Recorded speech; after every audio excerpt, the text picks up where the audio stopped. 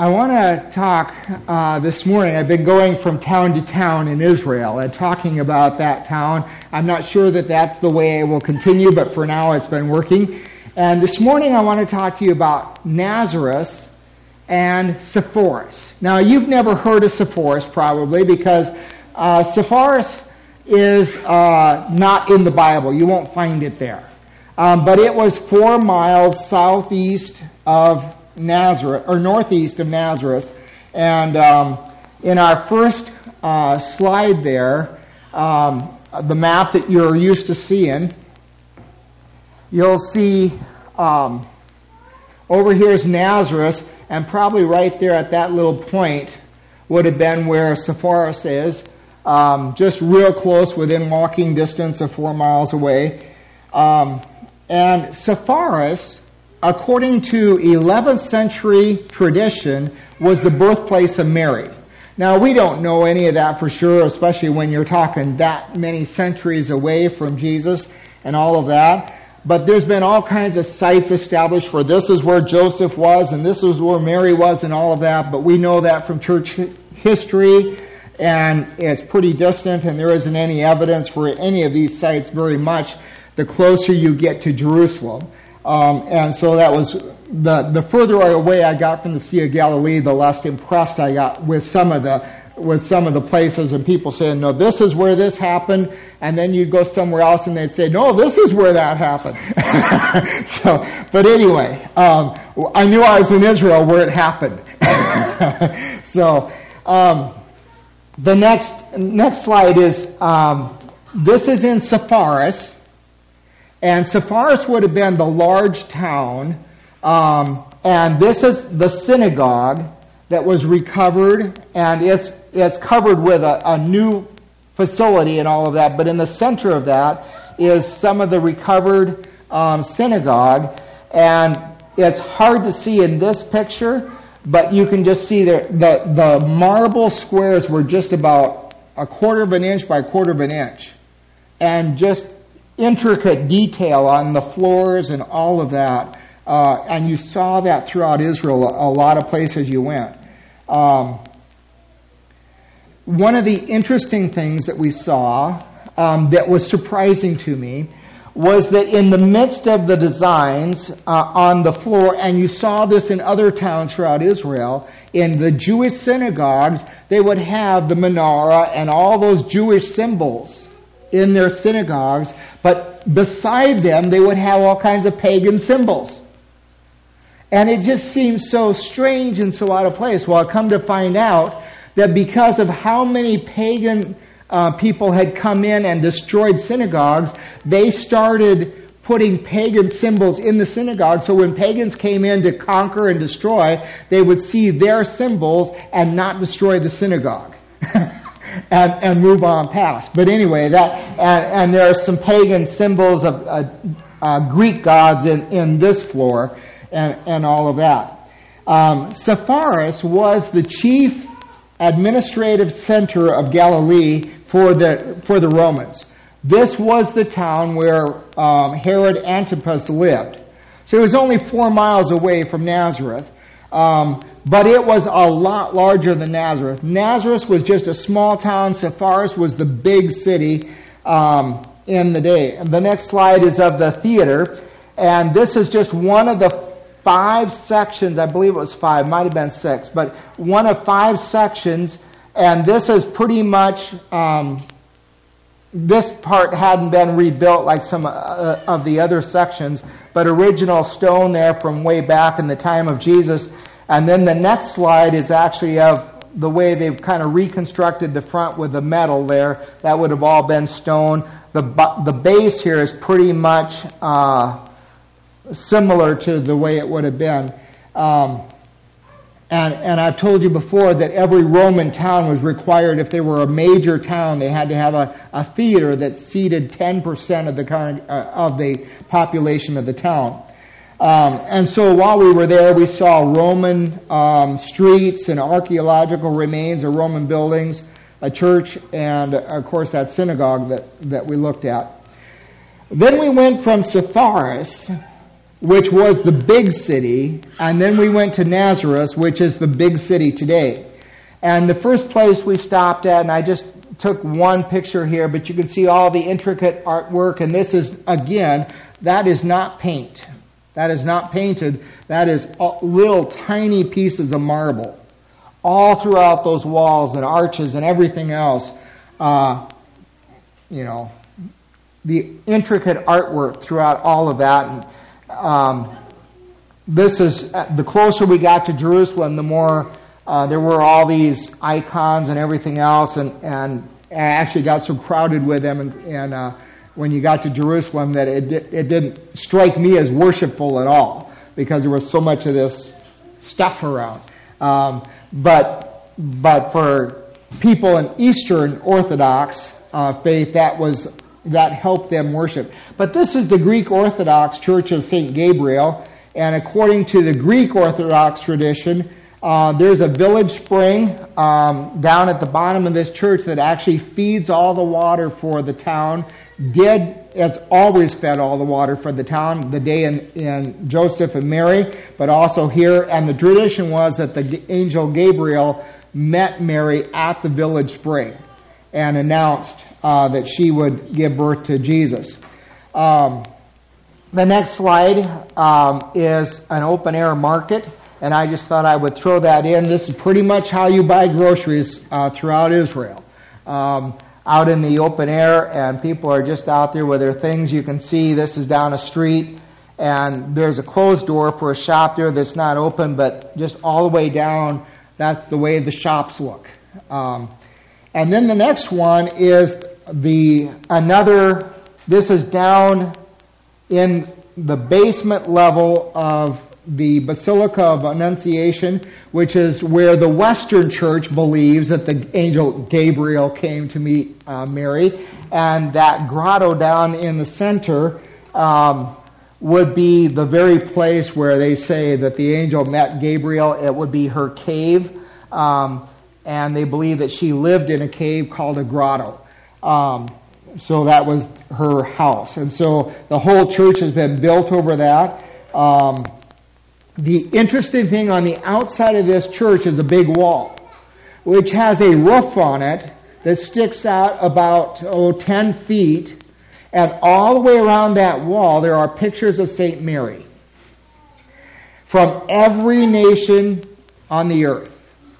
The Roman Catholics have sent a picture of St. Mary from every nation, and so they're all the way around this wall, protected from the weather and rain and all of that. And the interesting thing was, and Father Brian even agreed with us, that one of the scariest, ugliest pictures of St. Mary came from the United States. I don't know why, but I just thought it was just amazing to look at that picture. We thought, who would ever want to be associated with her?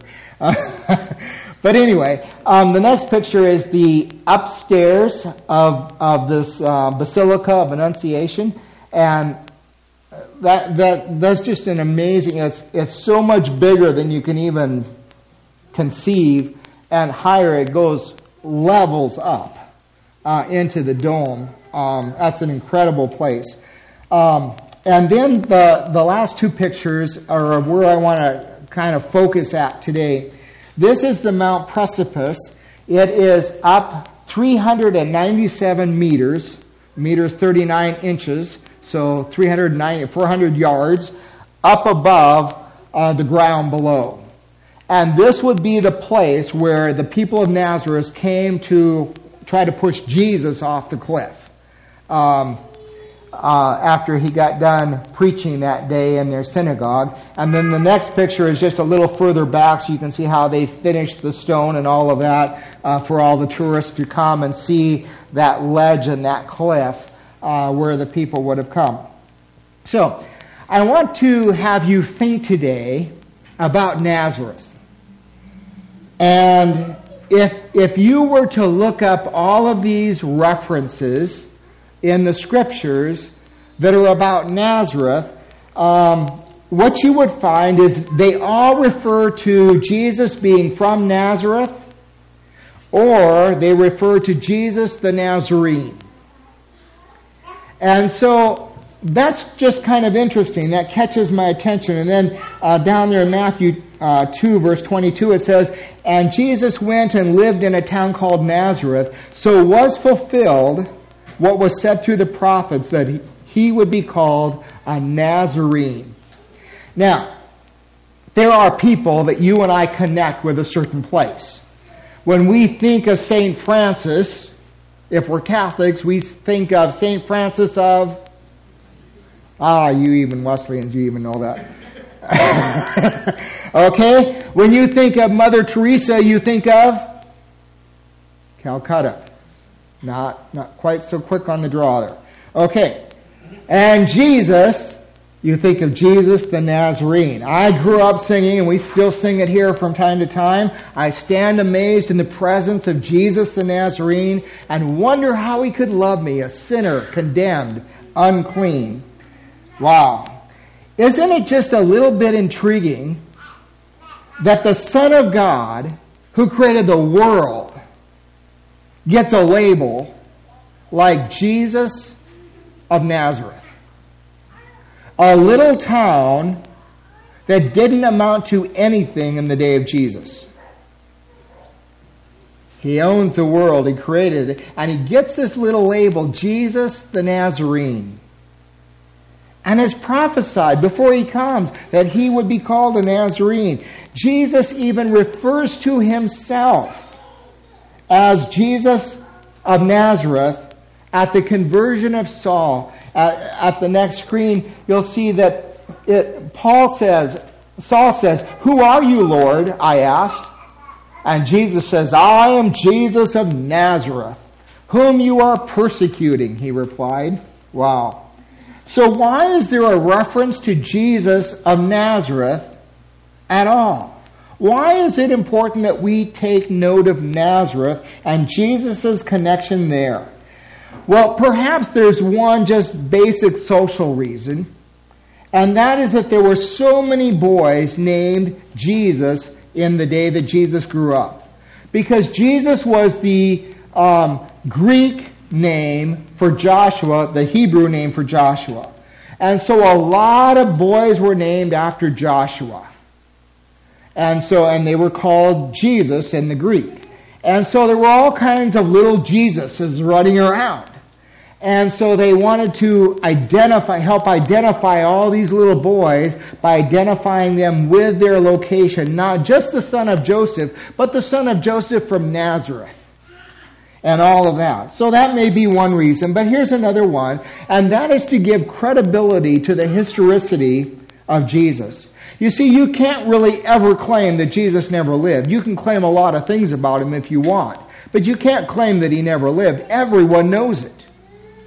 It's out there. There is far too much historical evidence of it. He grew up and he lived in one place among a certain people at a certain time at a certain place for 30 years of his life. And there's all kinds of historical records that claim that and teach that. And then I think you see the apostles in the book of Acts referring to Jesus of Nazareth for both of those two reasons, to stress his identity, but also to give credibility to who he is. You see Peter, I believe it was, on the day of Pentecost, Acts chapter 2, verse 22, he says, "Fellow Israelites, listen to this. Jesus of Nazareth, a man accredited by God to you by miracle signs and wonders, which God did among you through him, as you yourselves know." You've heard the story. You know Jesus. You know Jesus of Nazareth and what he did. And all those kind of things. And then Acts chapter 3, Peter says to the man who wanted to have a handout from Peter. Peter says, "Silver and gold I do not have, but what I give you, in the name of Jesus Christ of Nazareth, walk." Rise up and walk. Wow. And so he's saying to that man, it is in the power of this particular Jesus of Nazareth that you have heard about. He is the one that we are saying this in. It's not in my name. It's not in the name of Peter that I'm telling you to rise up and walk. It is in the name of Jesus of Nazareth that you know. And then in chapter 4 it says, "Then know this, you and all the people of Israel, it is by the name of Jesus Christ of Nazareth, whom you crucified, whom God has raised from the dead, that this man stands before you healed today." And so again, the apostles, they connected Jesus with the town of Nazareth on purpose. I think there's probably another reason why you and I connect Jesus with Nazareth, and it is this: that identifying Jesus with the town of Nazareth, the county that he grew up in, establishes for us the value of establishing roots for spiritual purposes. We're going to talk later about the value of picking up and packing and relocating for spiritual purposes. But there is also a value in staying put and establishing roots for the spiritual purpose of the gospel going forth where you live. For someone who came to save the entire world. Isn't it interesting that God left him for 30 of his 33 years in one small town that nobody knew about? Have you ever thought about that? I mean, if I had been God and I sent someone to earth and I wanted the whole world to know about him, I might have moved him around a whole bunch. And I certainly would have put him in a big, important place, like Jerusalem, for instance. But God put Jesus in Nazareth, in a place that nobody knew about, for 30 years of his 33 years here on earth, and left him there on purpose. On purpose. In a small, out-of-the-way place called Nazareth.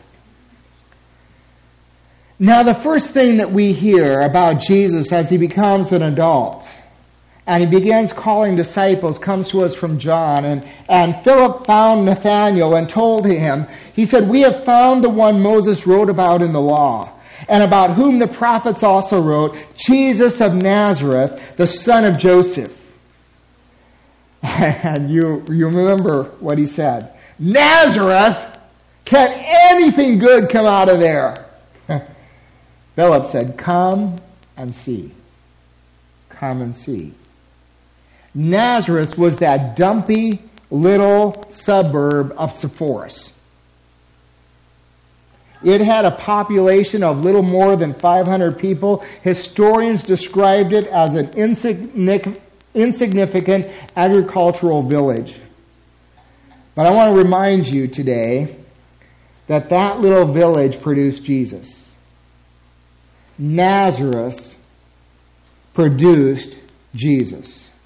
This is the place where Jesus increased in wisdom and in stature and in favor with God and man. This is the place where Jesus went to Jewish synagogue every Saturday.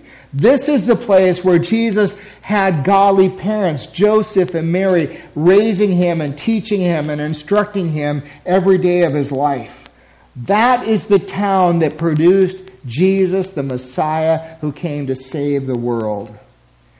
And I want to say to us that sometimes we let comparisons get in the way of what God wants to do through us. By comparison to Sepphoris, nothing was expected out of Nazareth. Certainly Nathanael thought the idea of anything coming out of, or anyone coming out of Nazareth was a ridiculous idea. But God does not want us to limit ourselves based on the comparisons that other people might make for us. God does not want us to think that Johnson Corners has any less ability to produce than somewhere else. God doesn't want us to think that just because we may not be as big as someone else, that God can't do great things here. That is the truth of the gospel. God chose Nazareth for his son to live for 30 of his 33 years. So we should never think that we can't produce anything great, but we do have to be on mission and vision as we are going to produce, if we're going to produce anything great. You think of the home of Joseph and Mary and the synagogue of Nazareth. They were on mission. Every Saturday they were there with the rabbis, and Jesus was there being instructed and teaching and talking to them and all of that. You think of Mary and Joseph at home. They were on mission and vision, and they were working with their children, gearing them and teaching them the things of God and all of that.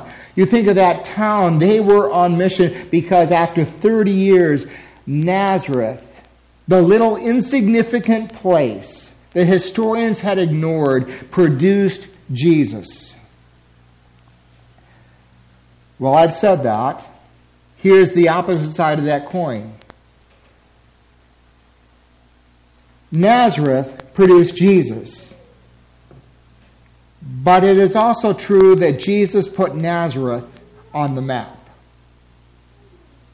It is also true that Jesus put Nazareth on the map. Today, Sepphoris, which should be a thriving Roman town, is absolutely nothing more than an archaeological dig. You can't even buy a Diet Coke there. That's pretty important, you know. Nazareth is nowhere noted in Scripture, except in relation to it being the place where Jesus came from.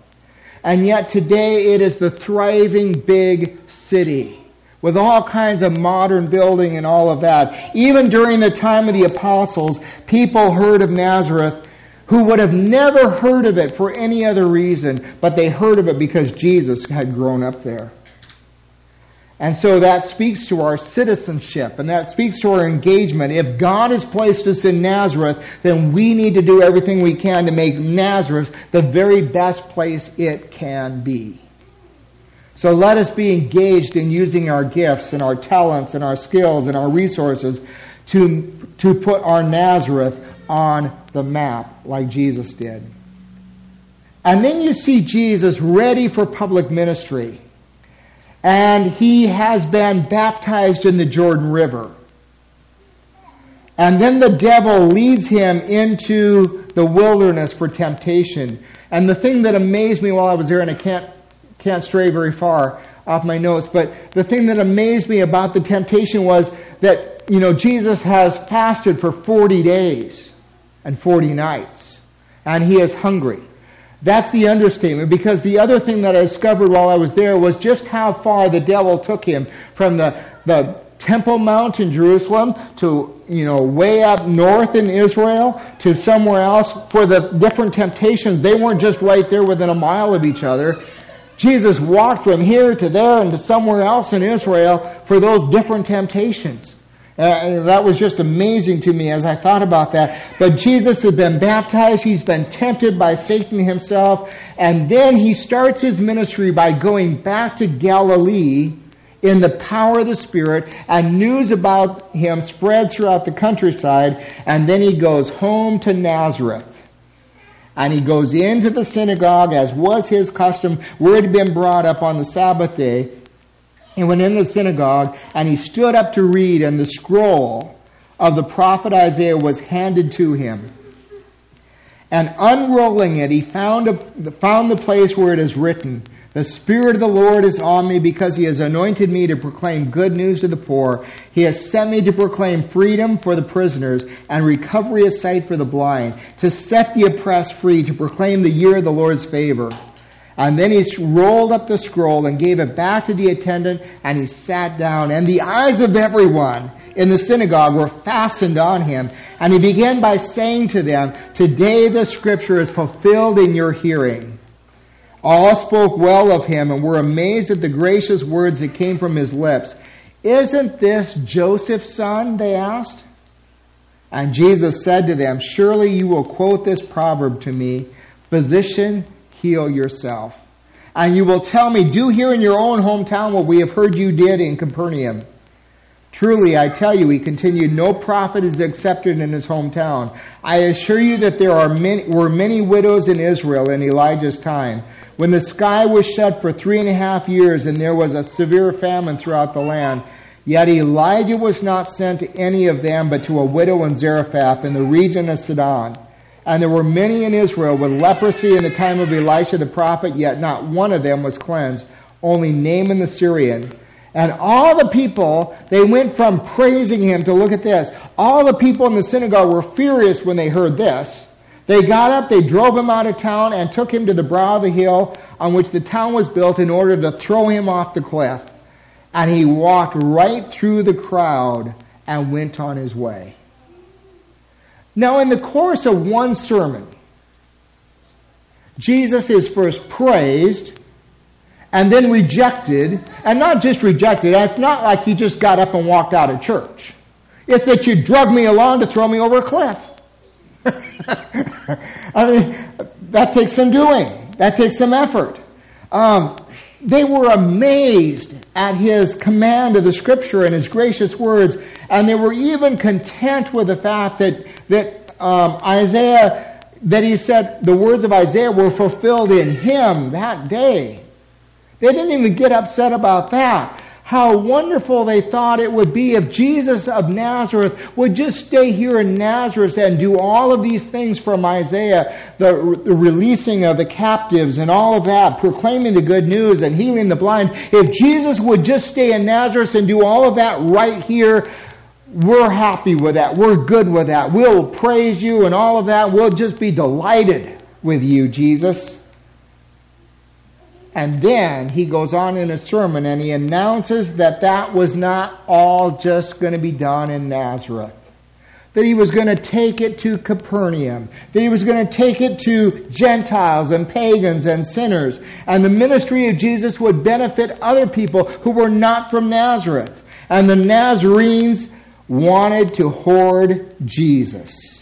They wanted to keep their community resource, and they were not going to let him go out. They didn't. If he was going to leave and do all these miracles somewhere else, they were going to just put an end to it and drive him over a cliff. Because they did not want to share their resources with the world. Those are pretty radical words of Jesus.